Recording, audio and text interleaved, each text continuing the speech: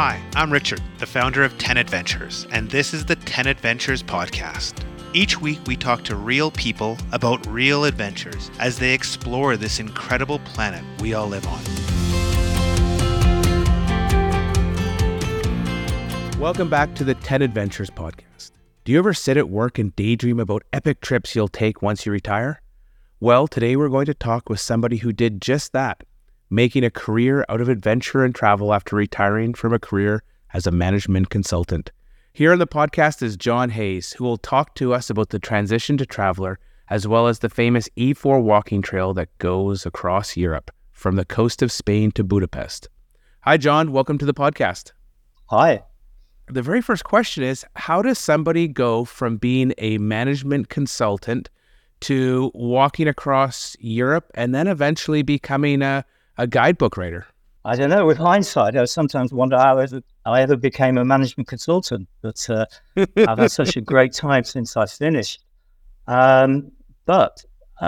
was always an outdoors person, although being a management consultant is really a sort of an urban activity. I come from a rural background. I'm a farmer's son, and I'm very comfortable in the countryside. And I always worked as a means to enjoy myself doing other things. So as I got into my 50s and sort of my family responsibilities started to drain away, I started to think about retirement, and I really didn't want to just drift into retirement. I wanted to do the big bang thing and burn up my past career, burn some bridges, and start on something completely different, which is why I decided to do this big walk across Europe. And so as you were, getting ready to retire, had you picked out the E4? Did you know this was the walk you're going to do, or did it just hit you all at once? Well, to be honest, it was I'd seen it when I was walking in Crete. I'd seen some signs for the E4, and so I started to get a curiosity. And as my I had a target date as to when I wanted to finish work. And as that target date started to get closer, I started to take the research more seriously. And it was a drunken Sunday afternoon, actually. It was really wet. We couldn't get out, couldn't do anything. And we just started exploring things, my wife and I, on various websites. And there's a terrible website called with a map on it from the European Ramblers Association, not an organization many people have heard of, but it's responsible for a network of 12 long-distance walks across Europe. And the map, if you're a romantic person, the map is very seductive. I mean, it's got routes going from all angles of Europe, right across Europe, and you're instantly sucked in. And that's what happened with me on the E4. So I started to tell people I was going to do it, because part of the strategy was to tell as many people as possible I was going to do it, make it impossible for me to sort of back out and hide. I wanted to do a public demonstration that I was leaving one life behind and starting another. And that's just what I did. I started writing about it, talking about it. I raised some money for sponsorship and did all sorts of things, which for all the people who thought I'd give in after 2 weeks, made it impossible for me to do that. And so what did people say when you said you're going to walk across Europe and go on this, famous E4 trail? Did they think you're mad, or did they think, oh, of course, this is the natural progression? No, they thought I was mad. I mean, the thing I saw around me, which inspired me to want to do it, particularly the thing about being something like a management consultant, it's quite easy to sort of half retire, because you can always find something to do and get little jobs here and there and do temporary work. I didn't want to do that. I wanted to sort of reinvent myself. So people knew I was interested in walking. I'd done long distance trips before. I'd done various trips in the Alps in particular. And so I knew that this was a passion of mine, but I didn't know I wanted to, if you like, get rid of all the collateral I'd created in my career and just ditch it all and do something completely different. But that's what I decided to do. It's an interesting thing how your job becomes part of your identity. And I wanted to change my identity, both with myself, with my family, and all of my peers. And that's exactly what I decided to do, and that's what I did. John, this is so interesting because I was in consulting before this and kind of stumbled into travel. And it was literally, I did a kind of hobby website and that took off, and I'd go to conferences and everyone I met, I said, oh, this is my tribe. Like, these people everyone I met is so great, and they just want to help people, and they have the same kind of values and passions and interests that I have. And that's what made it really easy for me to kind of move from consulting into this. But you were proactive, it sounds like. You kind of just said, okay, I want to move from the consulting realm and just be around outdoors people and travelers and people that get excited by those two things. Am I hearing that correctly? Yes. I have to say at the outset that one of the things I missed in my sort of background, I never learned how to seriously camp, a backpack and all that sort of stuff. So my trip wasn't hardcore. It was walking and staying in. It was always staying in places. I always, as I said, I always slept. Well, unless things went badly wrong, and they did once or twice, I always slept in a bed at night. So it wasn't like walking the Appalachian Trail or the Pacific Crestway or something like that. It was a much easier European style of walking. And so I don't want to big it up too much, but it worked for me. And it was something I'd been doing for my annual holiday for some time with my wife, who's very lucky. She liked the same sort of activity as I did. It's very helpful. And I had a number of friends who liked it as well. So it wasn't quite such a dramatic transition. The big thing was that I was, if you like, burning my collateral. All the experience I'd gathered as a management consultant. I was saying, well, I don't need to use that anymore. Although there were some things I used. And for some reason, I ended up as a sort of a bit of a map expert as a management consultant, and being a digital map expert was quite a useful attribute of planning my trip across Europe. Oh wow, excellent! And you said you didn't want to big up your trip, but it's a massive journey. How far was the distance from Tarifa in Spain to Budapest? I measured everything in kilometers because you actually made more progress in kilometers than miles, a bit shorter. So it was 5,000 kilometers, and it took just under 6 months, calendar months. I started in March, and I finished first week in September. So it was the actual E4 route, by the way. It continues. At the time I did it, it effectively stopped on the borders with Hungary, but now it goes all the way through Romania, Bulgaria, all the way down to Greece. And the bit in Romania was missing when I did it, but it's now been completed. So if you're mad enough, you can go even further. But I think 6 months was, to be honest, I was desperate to get home at the end of 6 months. And so 6 months was just long enough for me. And so what was an average day or average week on the E4 for you? You mentioned you were staying in hotels. So you obviously weren't carrying a massive pack, and you probably didn't have to carry a bunch of food and cooking stuff either. But, what would a regular day look like? One of the things I discovered was if you started early, you could get further. So I got better and better at starting really early. So typically I'd start walking at about 7 o'clock in the morning, and it's a great time to walk early in the morning. And then I'd carry on, depending on the destination, because the whole thing was determined by having to stop somewhere. I'd carry on walking until 6 o'clock in the evening. So it was a really weird thing that you had this sort of dip in the middle of every single day. You sort of start to run out of energy at about 12:30. I'd stop for a sandwich or something. I'd carry a sandwich. But then by 3 o'clock in the afternoon, you're off and going again. And you could be cracking on that sort of, I guess the temperature dropped a bit, or you started to use a different sort of your body or something like that happened. But, by the time I got to sort of 6:30, I was usually there in terms of where I wanted to be.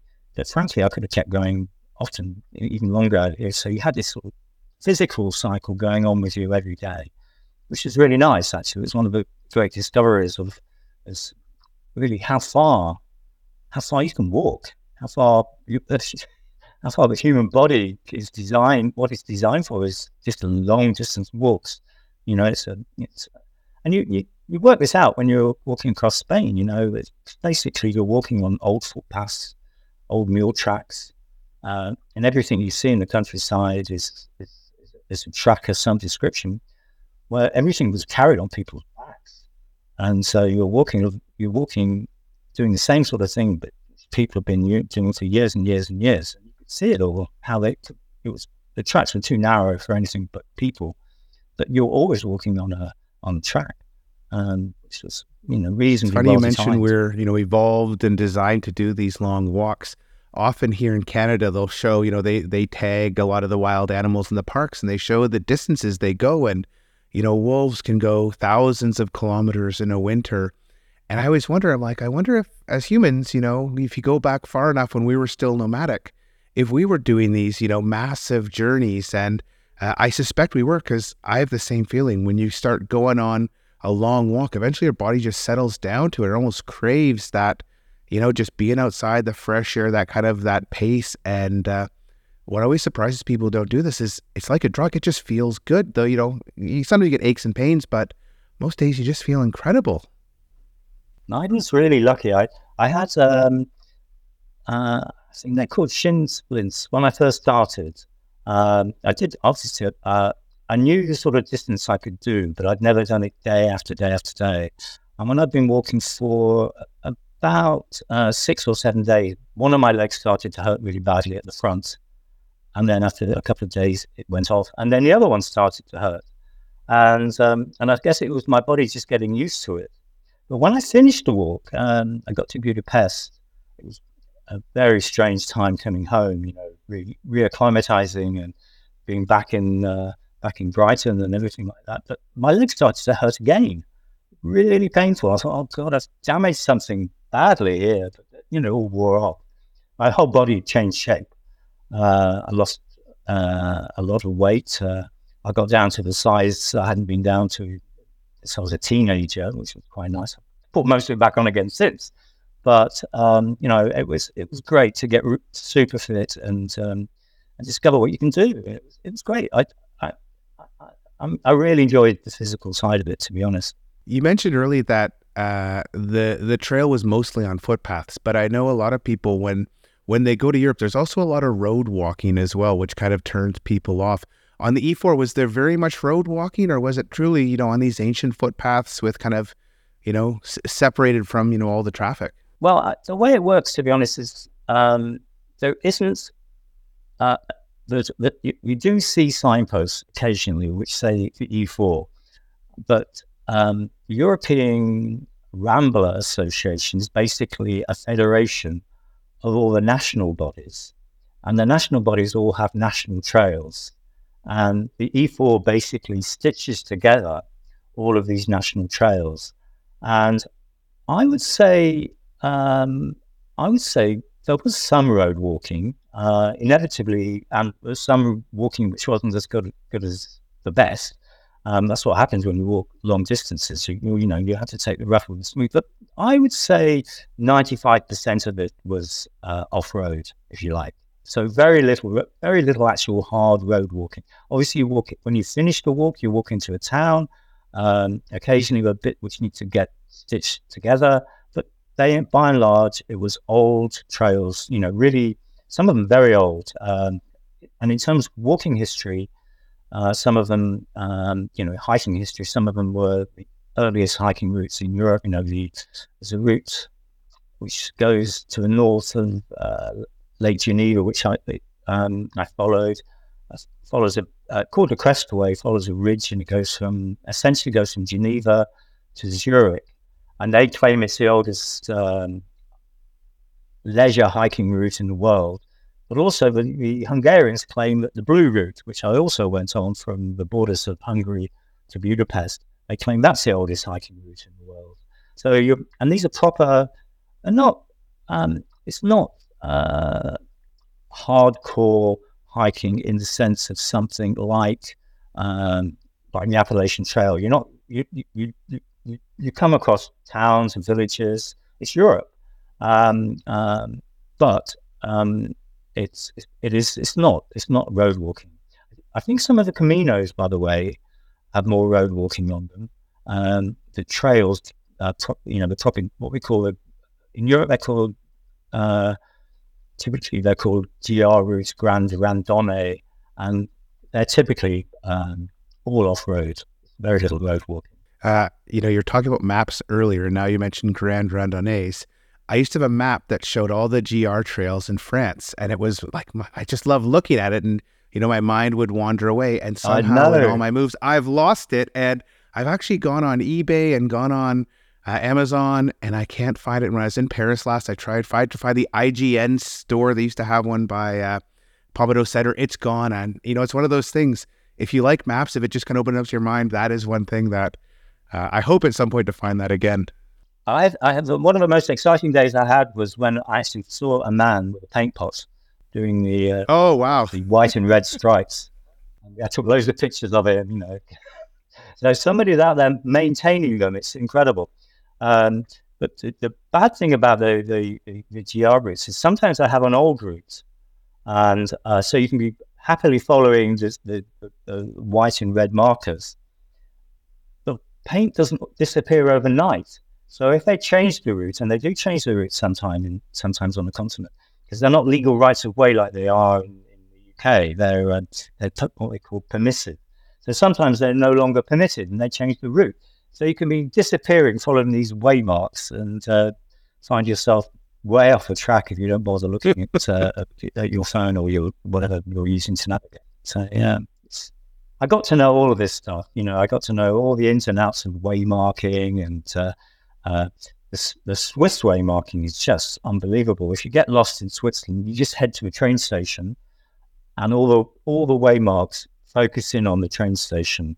So you can then find your way out from the train station. It's just so clever, so integrated. You talk a little bit about some of the trails, you went on through the countries, and, having not, I look at the E4, I just see these incredible, you cross Spain, and then you go across France, and then Germany, then bits of, or then Switzerland, Germany, and Austria. Is that the way you think of it, or are there smaller trails within each country that, you're doing a little bit of this trail in Spain, and you move on to a bit of a different trail? Yeah. I think of it in that way, actually. So in Spain, you walked on a GR called the GR7, which goes from Tarifa all the way up to the Pyrenees. And then in France, it's a bit more mixed up, but it's a number of GRs south of the Massif Central. And so you're thinking the mountain ranges, really. In Spain, it's the Sierra Nevadas, and then you're into the mountains. Paulo was the coast along from Valencia, and then over the Pyrenees, and then in the Massif Central, you're going around the Massif Central, crossing the Loire into the Vercors, into the Jura, and then into the foothill.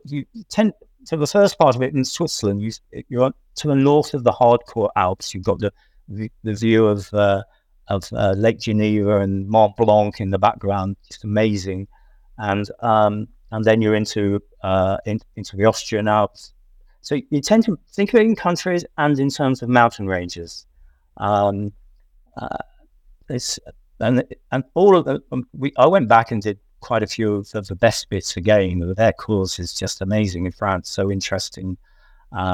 Bits of Valencia, beautiful stretches of walking, and the Sierra Nevadas from a UK perspective. You go to the south of the Sierra Nevadas, you can walk about all year round, which is great. If, at the moment when the days are short and it's blowing outside, it's very wet here at the moment. You can go to southern Spain and walk it very early in the season. And I imagine some people do this in stages. Not everyone can commit to 6 months. Is there certain, you mentioned little areas along the way, but is that enough for someone if they just want to go for a couple of weeks? Is there enough there that, those areas are worth a 2-week trip on their own? Oh yeah. I mean, I think only it's a very select group of people who would want to do the whole thing. It's definitely the case. So, but finding out about it, and it's a good way of introducing yourself to walking in Europe.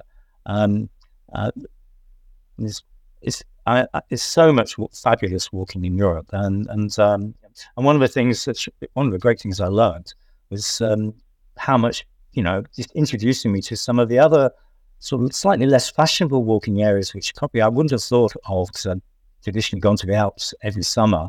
But walking in Spain is something I now do all the time, and cycling in Spain, because it was just such an interesting way of getting to know it and discovering what's there. So I wouldn't necessarily. I would always recommend bits of it, and to sort of look at the mountain ranges, look at the time of the year, think what works well in early year, in spring, and in autumn. And the great constraint of walking in Europe is the weather. You can only walk in the Alps probably 10 weeks of the year, and I would say, why would you walk anywhere else in Europe for those 10 weeks? Because in the Alps it's just fabulous. But you can't walk in the Alps in winter. So, but then you go and walk in Spain. You go and walk in. The Massif Central much earlier than you can walk in the Alps. So it's finding the bits which work the best time of year. And the E4 was a good introduction to that. And I've been exploiting that experience for the last 10 years or so. So for people that are thinking of doing, one of these long walks, is there a budget that, they can kind of have that, it'll be a bit more in some places and a bit less, but, what's kind of a daily budget for these types of walks? The key question is how you're going to do it. If you're going to carry a backpack, I know there's a very famous German walker who I was in touch with. I'm always in touch with her, but she's now incredibly famous. She retired when she was about 35 and has done everything, and she's still walking. And she actually does her walks on about €12 a day. But she carries everything on her back. She camps. She gets accommodation once every 2 or 3 weeks to get a proper clean down. But that's her approach. I didn't need to do that as a consequence of my career in management consultancy, and so I tend to. And one thing, if I want my wife to come with me, she's quite clear that she doesn't want to do that sort of walking. So we tend to like to have a nice place to stay at night, if you can find a nice place. I mean, the thing is, when you're doing long distance walks, you can't always find a nice place to stay at night. And when you're walking through the Alps, the great joy of walking through the Alps is to have this amazing mountain hut system where you stay. But so when I was doing my walk, I guess I was doing sort of like 60, 70 euros a day. That was 10 years ago. Europe is great value for money compared to the UK, I always think. You get food is cheaper, accommodation is cheaper, particularly in Spain. And so it's, for some reason, accommodation is very expensive in the UK. Yeah, no, it's so unfortunate. I used to live in the UK, and, I'd want to go explore, and, to go to Cornwall, you're paying kind of 2 or 3 times the price to go and to kind of anywhere on the, French or Spanish Atlantic or even in the Mediterranean. And it makes it really difficult to explore the UK. Yeah, I think it's the price of property so inflated in the UK, and so anybody who wants to have a hotel or a bed and breakfast or anything like that, it's just more expensive here. And there's the price of property in France and Spain in particular is just much lower. And they have some of the essential things you need when you're walking. Food is cheap. Good bakers. Alcohol is, if you want to have a glass of wine at night, it's cheap. All the essentials are there. And particularly in the Alps, it's just such an amazing walking culture. It's just so interesting. It goes back a long time. It's so well resourced. The routes are so easy to follow, and it's a wonderful place to spend the summer. You mentioned you did this walk with your wife, and it sounds like this is the longest walk you've done together. Did it change, your relation? Did it change the two of you? Because I know when my wife and I, our first big walk, it changed us. Now I need to qualify that a bit. She came out 3 times. She came out twice in Spain, and then she came out when I was in Austria. She came out 4 times actually. She came out in France, in Austria, and twice in Spain. So I guess she was there for about a month of the 6 months. I had other people come out and join me as well, various cousins and walking buddies and stuff like that. But no, my wife, I had planned to retire, and I said, I assume that she would retire as well, but she didn't have my plans at all. So she just sort of nodded her head at me, but took no notice essentially. And she's carried on working. She's still working now, which is fine. But she's a very strong walker, but I don't think she'd want to do 6 months walking with me. I think would change our relationship. So doing this, this giant E4 walk, what surprised you most about the trip? The big thing, and it's something I actually learned to exploit, but learn to invite. It's just how kind people are, and a man in what was in my mid-50s, walking alone most of the time. Bit of a strange sight entering a small village or something like that. Not obviously. I think in the UK people might be a little bit suspicious, but once you got used to smiling at people, and when something went wrong, being helpless. By the time I got to Hungary, I was getting really good at being helpless, and people just love to help you. And I've had some really fabulous sort of micro adventures where, I don't know, I'd arrived at a place where there's supposed to be accommodation and there wasn't accommodation. I was in a place in Hungary, which it was a very strange, it was a completely different environment, Hungary. It was very interesting. But I got to a place and there was supposed to be accommodation, it just didn't exist. And I couldn't speak a word of Hungarian, and they couldn't, in the tiny little village, couldn't speak a word of English. But I managed to communicate with this guy. He stopped a local bus, and he got the bus driver to change his route and take me to this place. And just fabulous. And I had all sorts of things like that happening, particularly in Hungary. I was actually blogging as I went along, and so I had a number of people following me, which was nice. But when I got to Hungary, I had a lot of people following me, and they were advising me as I went along and ringing me up and all sorts of things. It was just such good fun. In fact, one night, one time, my wife, I'd done a blog. I'm a terrible speller. I'm slightly dyslexic, and my wife commented on my blog, and she said, "You spelled this wrong. Why you said that?" And this Hungarian woman comes in and says, "John has just finished a very long day. Don't be so horrible to him," and all this sort of stuff. So I had to explain to her that this horrible person was actually my wife, and I'm used to it and all that sort of stuff. But that, it was like that all the time in Hungary. It's so amazing. I had such fun there. When I got to Budapest, about 3 days before I arrived in Budapest, to be honest, I was tired. It was very hot in Hungary, and I was just ready to get home. But 3 days before I got to Budapest, I met 3 walking guys who were obviously walking buddies, and they sort of started chatting to them. And one goes, "What are you doing when you get to Budapest?" I said, "I'm just going to get on the plane and come home." And they said, "No, we can't let you do that. We'll meet you." So he turned out he was an ex-Hungarian long jump champion or something. He'd been in the Olympics, and he was such a nice bloke. And I didn't walk right into the middle of Budapest because I didn't want to walk through. It's a big city, so I got to the outskirts, and he said, "Well, we'll catch a tram, And there were these beautiful yellow trams in Budapest, similar to the trams in Lisbon, you know, very old. And we got on this tram, and he bought a bottle of champagne and all the rest of it. And he announced to everybody on the tram that, this is John Hayes. He just walked from Tarifa in Spain. And the whole tram stood out and started clapping. It was like something out of a sort of rom-com or something.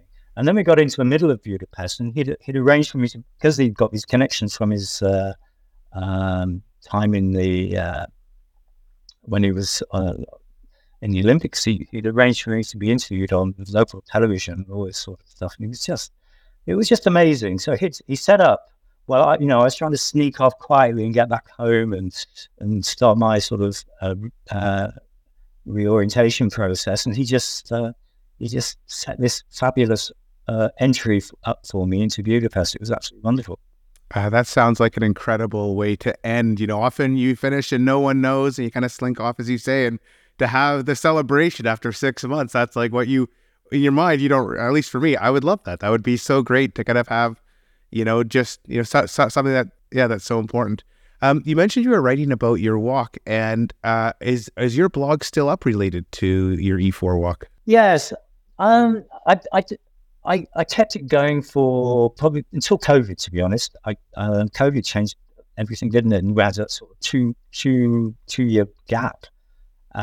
So I blogged. It is still up, and it's got all the stuff on the E4, and it's got all of my subsequent adventures, including I've done lots and lots of walking since. Nothing as far as the E4.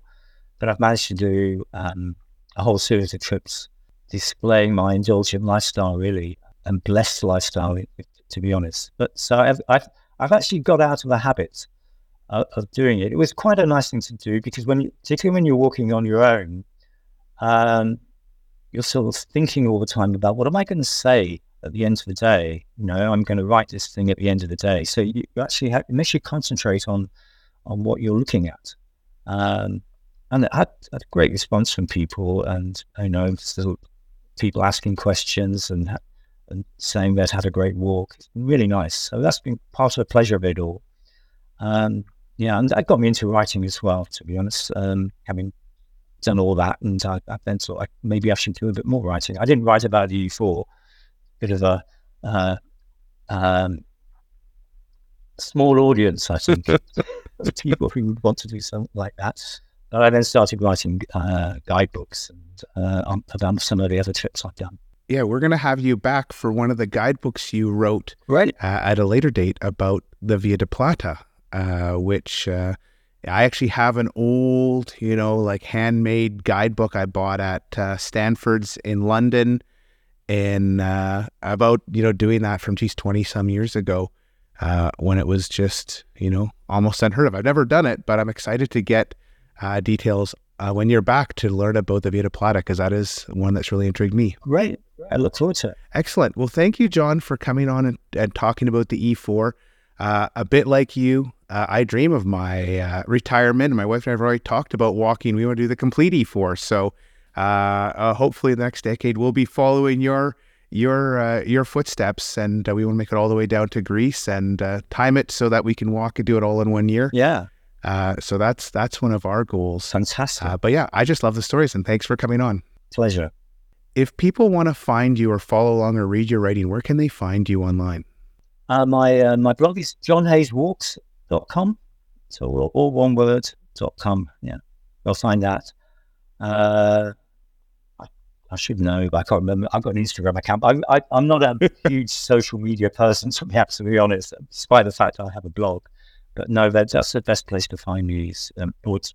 Although I have to confess that I'm not keeping up to date anymore. I'm going to put a link to your walks for the E4 for that link in the show notes, as well as before we started the podcast, I was looking at maps of all the different e-trails online, and I got an interesting map. So if you're a map person, you can look at the map as well. And with that, thanks for listening to this week's episode of the 10 Adventures podcast. We'll be back next week to explore the world and hear about more epic adventures.